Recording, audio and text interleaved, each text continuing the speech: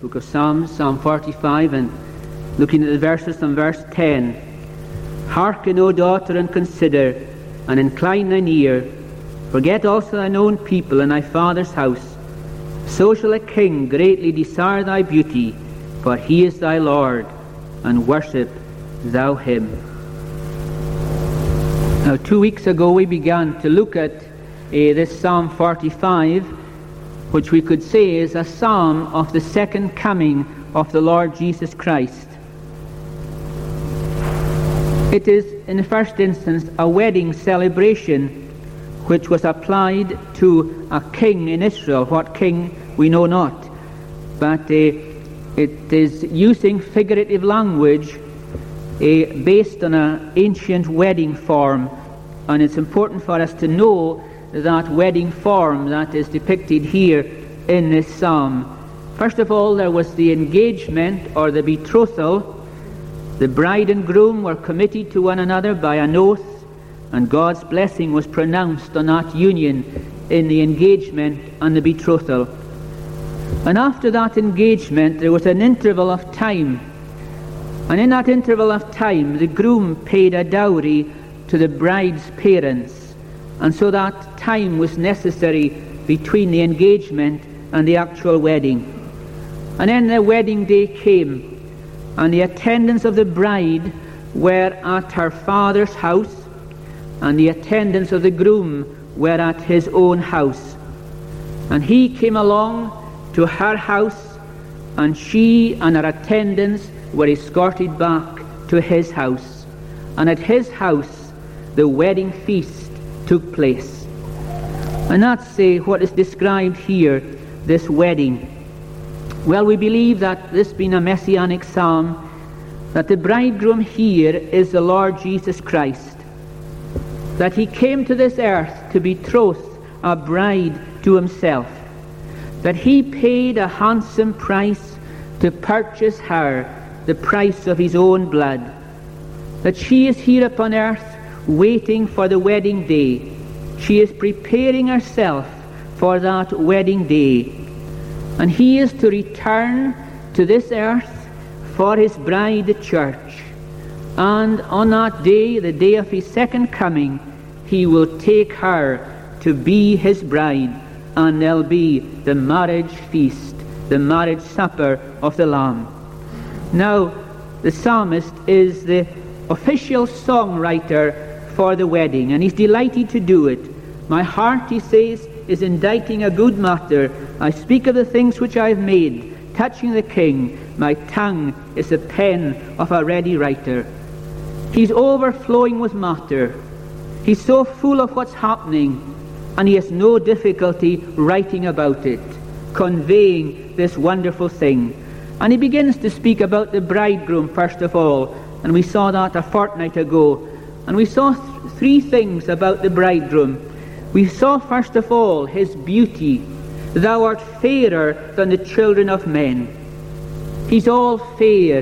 In his godhood and in his manhood, he is all fair. In the combination in the person of the Lord Jesus Christ, there is beauty, there is that fairness. And also there is grace poured into his lips. And God has blessed him. That's the reason why he is such a person, because God has blessed this person. But then secondly, we saw that he has strength. We saw his strength. He's a hero. Gird thy sword upon thy thigh, O most mighty, with thy glory and thy majesty, and in thy majesty ride prosperously, because of truth and meekness and righteousness.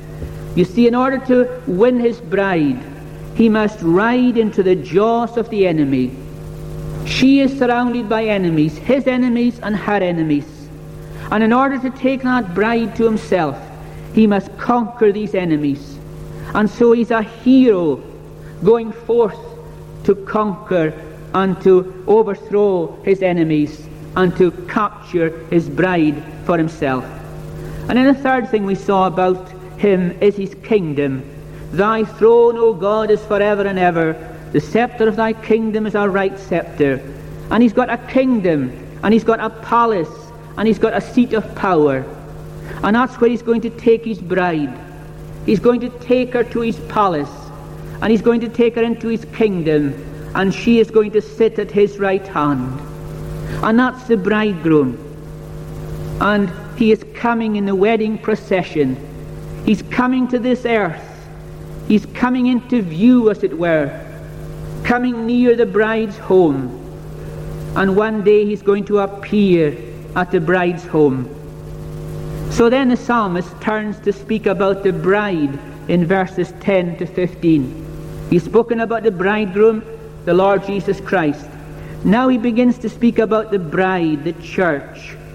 And the first thing he speaks about is the bride's allegiance.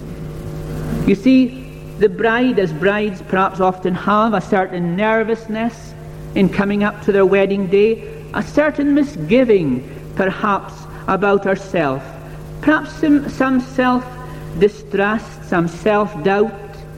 Can he, in the case of the Lord Jesus Christ, anyway, one so glorious and so majestic, want me for his wife? And so, in that mood that the church is in, her attendants speak to her. She needs comfort. She needs counsel. And so, therefore, counsel and comfort are given to her.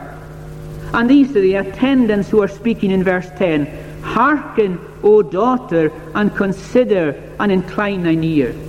She needs to hear something in anticipation of the wedding day. And so these attendants are coming to her and giving her counsel and comfort. And I hope it's not too fanciful to think of these attendants as the pastors and the ministers of the Church of Jesus Christ. How they are seeking to prepare that bride for our wedding day. Remember what Paul said, my little children, for whom I labor in birth again, till Christ is formed in you. I am jealous for you with godly jealousy, for I have betrothed you to one husband, that I may present you as a chaste virgin to Christ. Pastors and elders and teachers are given to the church to prepare that church for our wedding day, that she may be presented without spot to her heavenly bridegroom. And you see, when preparations have fallen into neglect, then these pastors and these teachers, these elders, they have to bring searching and convicting preaching to the bride, in order that she might be awakened out of her slumber. But also there are times when they need to be gentle, when they need to bring gentle teaching to this bride because of her self-doubt and her misgivings. But you see, they're speaking to her, and they're saying, hearken, O daughter, and consider and incline thine ear. She on her part has to listen. She has to be willing to be taught. She must give heartfelt attention to what these people are saying to her. Because you see, this is counsel for our wedding day. This is preparation for that great day when she will be married to the heavenly bridegroom. So what does these counselors, these attendants say? First of all, they say to her, old loyalties must not compete with new. Forget also thine own people and thy father's house. Remember when the servant went for a wife for Isaac, and he met Rebekah, and he says to her, wilt thou go with this man? Are you willing to leave parents and family and friends and country in order to go with this man? And that's the question that is asked of the earthly bride. Wilt thou go with this man? And she must answer, I must go. She must forget and disavow her former connections. The king must be the one and only love in her life. The heavenly bridegroom must be the one and only love in her life. Forget also thine own people and thy father's house. He must have all her heart. That's why she is to break off her connections, her worldly connections. That where she came from, she must disown. in order that she might give her heart and her devotion to her heavenly King and Bridegroom. Forget also thy people and thy father's house. And then the second thing is this, that because of that, the King, the Bridegroom, will love his bride all the more for her attachment to him. Now, what right have we to say that? Well, I think we have proof for that in the New Testament from the words of our Lord himself, when he said before he left this world to his disciples, "He who has my commandments and keeps them, it is he who loves me, and he who loves me will be loved of my Father, and I will love him and manifest myself to him. If anyone loves me, he will keep my word, and my Father will love him, and we will come to him and make our home with him." You see, the King is willing to do this. As we've said on several occasions before, in that call he gives to the church in Laodicea, "If any man hear my voice and open the door, I will come into him, and I will sup with him, and he with me." He will take a delight in that person. And you see, there's that response. "So shall a king greatly desire thy beauty." The King is enthralled by your beauty. And you may say, how can he be enthralled with the beauty of the bride? Well, we see so often in the Song of Solomon the love that Christ has for his church. Just as the church has a love for Christ, so Christ has a love and a delight in his church. To him she is the most beautiful of women. This is the love that Christ has for his church, for his bride, for his people. And then the third thing is, she is to honor him, for he is her Lord. For he is thy Lord, and worship thou him. It means bow down to him. And why should she bow down to him? Well, she is to bow down to him because she's one of the creatures that he has made. And he has been exalted and made Lord of heaven and earth, a God-given authority which she has to bow to. But not only that, but she has to submit to him as her husband. She is to call him Lord, just as Sarah called Abram Lord. She must express her love by holding him in high esteem and by submitting to all that he says. You see, love and obedience, love, honor and obey. We've lost that concept so much in society today, and we're the worse for it. But you see, it's this concept that the love is a love that issues in obedience. He is thy Lord. Worship thou him. Honor him. He is thy husband, thy king. You are to obey him. You are to listen to him. You are to keep his commandments. The church is subject to our Lord in all things, in worship, in government, in doctrine, in discipline, in everything. She is subject to our Lord. We are to honor him as the heavenly bridegroom, as our husband. He is thy Lord. Worship him, honor him, give him reverence. And then fourthly, in this allegiance, the reward she receives. The daughter of Tyre shall be there with a gift, even the rich among the people shall entreat thy favor. You see, she lost her friends, you might say. She lost her friends in becoming his bride. But you see, she's gained more friends and better friends. His friends and subjects are now hers. She is the gainer, not the loser, by her homage to him. The daughter of Tyre shall be there with a gift. Even the rich among the people shall entreat thy favor. And Tyre, you might say, was the last word in wealth. And here we're talking about figurative language. And you see, the loss of her friends, the loss of earthly friends, will soon be forgotten. in all the riches that he bestows upon her. King's daughters are among her honourable women. She's got the friendship of king's daughters. She has denied herself certain earthly things, but you see, what are they in comparison with the delights that he gives her? And this is something of the delight that he gives her. The daughter of Tyre shall be there with a gift, even the rich among the people shall entreat thy favour.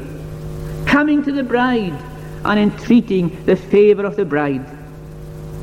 You see, whatever sacrifices are made out of allegiance to Christ, whatever sacrifices we make in our commitment to Christ, we shall be richly compensated in this life and more abundantly in the life to come.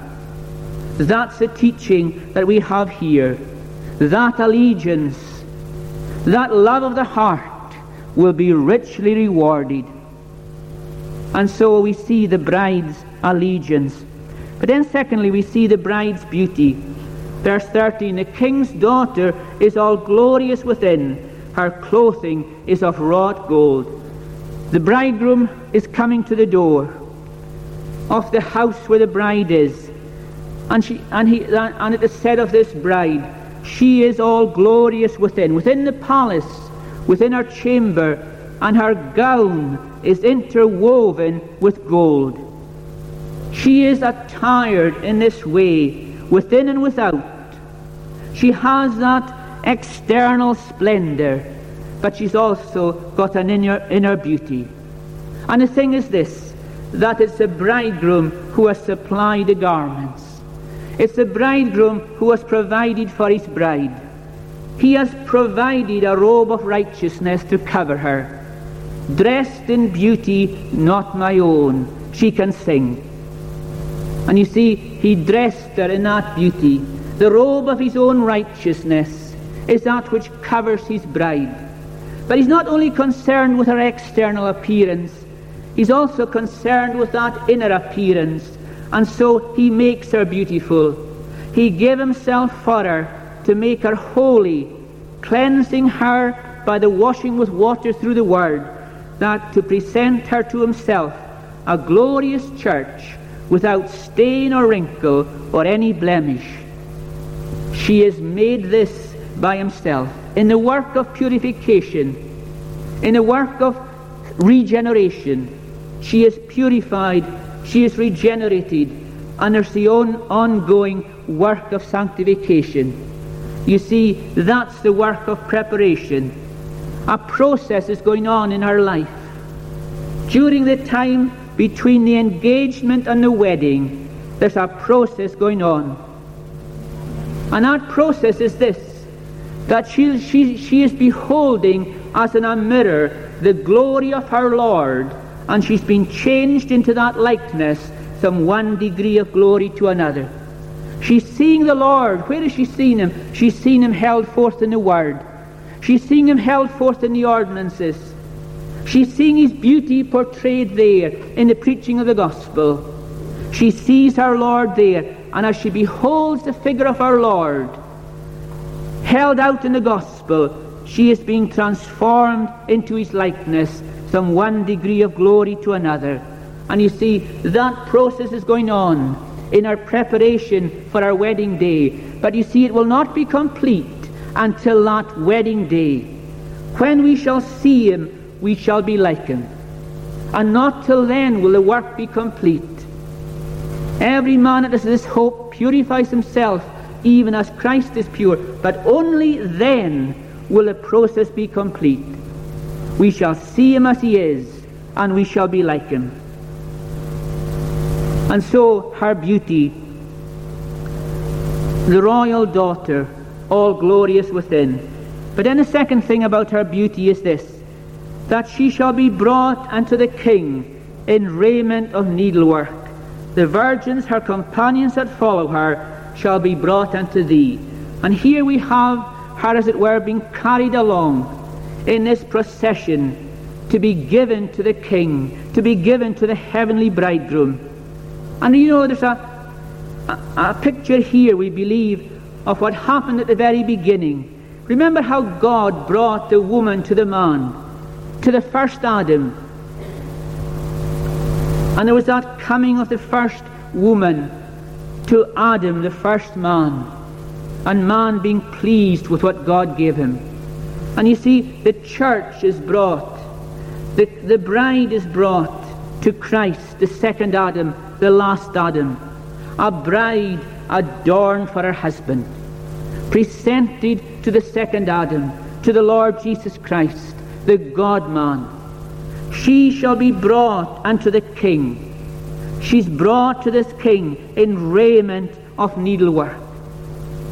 And she is followed by her companions, and they are brought to the bridegroom's home. She is brought in her beauty. And then the third and final thing we have here is the marriage itself. With gladness and rejoicing shall they be brought. They shall enter into the King's palace.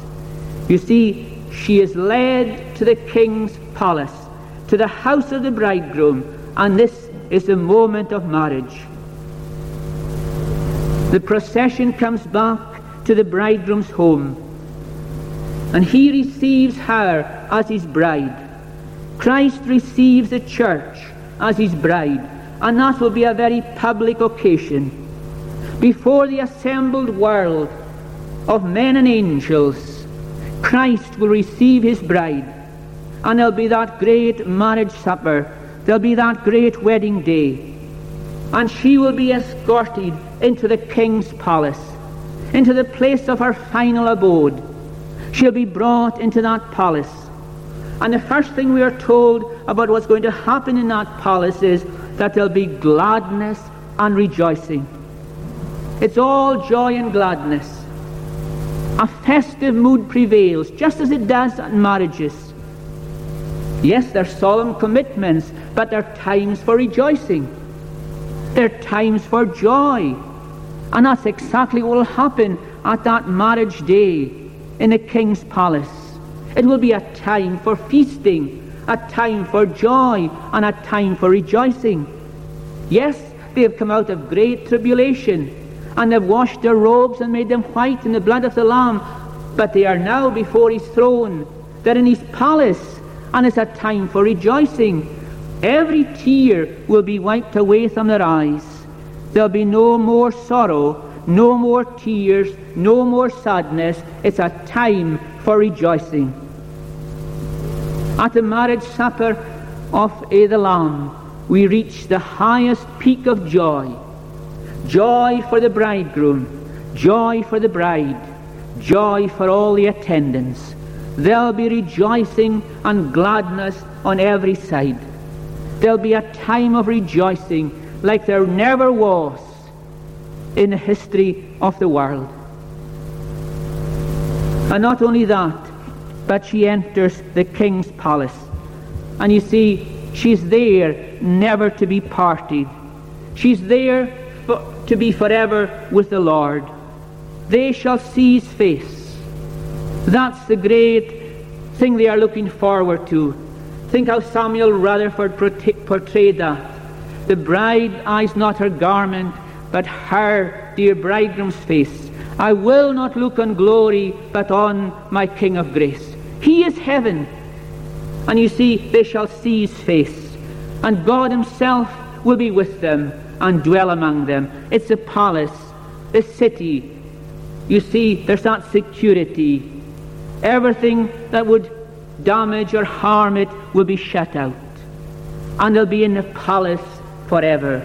And not only that, but they'll share the inheritance in that palace, the palace of the King, because they will be seated at his right hand in that kingdom, in that palace. They will share his dignity, his privilege, and his riches. As we've been looking at Romans 8, if we suffer with him, we shall indeed reign with him. If we are his children, we shall be joint heirs with Christ. And there shall be that entering into the fullness of our blessings in that palace of the King. And you see, that's the marriage. And then there's a benediction on the marriage. These last two verses are very difficult to fit into this passage, but I think you have to look at them retrospectively and prospectively. They're looking back on this marriage, and it's saying, instead of thy fathers shall be thy children, whom thou mayest make princes in all the earth. The union will issue in a numerous seed, in many sons. And you see, there's this, that those who believe in Christ are both the church and the sons of the church. They are the body of Christ, and they are the children of Christ. So there's a retrospective look that this marriage that God designed is going to produce many sons, many children. And then there's a prospective look, and that is that these people are going to remember, all who are gathered into the church will indeed sing the praises of this one throughout all eternity. People from every nation, every family, every tribe, every language, they shall praise thee. That's the bridegroom. They shall praise thee forever and ever. I will make thy name to be remembered in all generations. Therefore shall the people praise thee forever and ever. There'll be no end to the praise. It will be eternal. It will be everlasting. It will go on forever, the praises of that place. And so we see what this psalm is saying to us. And perhaps it speaks to us as God's people. How much longing have we for this day of the Lord? How much longing in our hearts do we have for this marriage day? Samuel Rutherford, and look at his letters and see how many references he has to this kind of thing. Oh, what a rebuke that man and his letters are to us. This is just one example of what he says. Oh, when will we meet? Oh, how longing it is to the dawning of the marriage day. Oh, sweet Jesus, take wide steps. Oh, my Lord, come over the mountains at one stride. Oh, my beloved, flee as a roe or a young hart over the mountains of separation. There was a man who was looking forward to that day. His love for Christ was such that he couldn't contain himself. He wanted the marriage union because he longed for the Lord Jesus Christ, and he longed to see his face. And you see, we can measure something of our love to Christ in this day and age in which we're living by how much of that spirit is there in us. How much of that longing. Are we looking forward to the second coming? Are we waiting for the appearance of our Lord? Or are we asleep like these virgins, all slumbered and slept? Even the wise ones, they were asleep. They were not eagerly anticipating the wedding day. They were not looking forward to that day. They had fallen asleep. And how many of us are falling asleep in the church in these days because our love has waxed cold. We're not in showing forth the love to the Lord Jesus Christ that would make us long for that day. And so we can counsel ourselves as we look at this psalm. But then also for those who have not got any love for the Lord Jesus Christ. You know, that will be a terrible day when, as the parable tells us, at midnight the cry will be heard, behold, the bridegroom is coming, go you out to meet him. Go you out to meet him. And what did they discover? They weren't ready to meet him.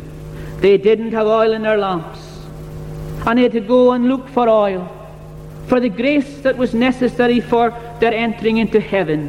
They had to go out and look for it, but you see, it was too late then. The door was shut. As McChain said, some of the most solemn words that were ever pronounced by the Lord Jesus Christ, and the door was shut. The last door that will be shut. The door that will exclude you from heaven. The door that is open tonight is the gospel door. The door to that feast where all things are ready, and where gospel ministers are going out and say, come, for all things are ready. Behold, this is the door.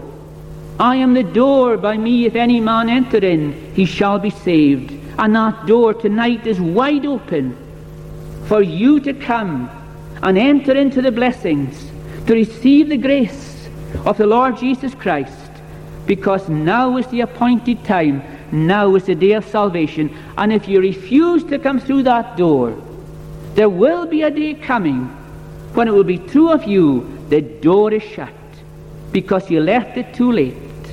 The door is shut. The bridegroom has come.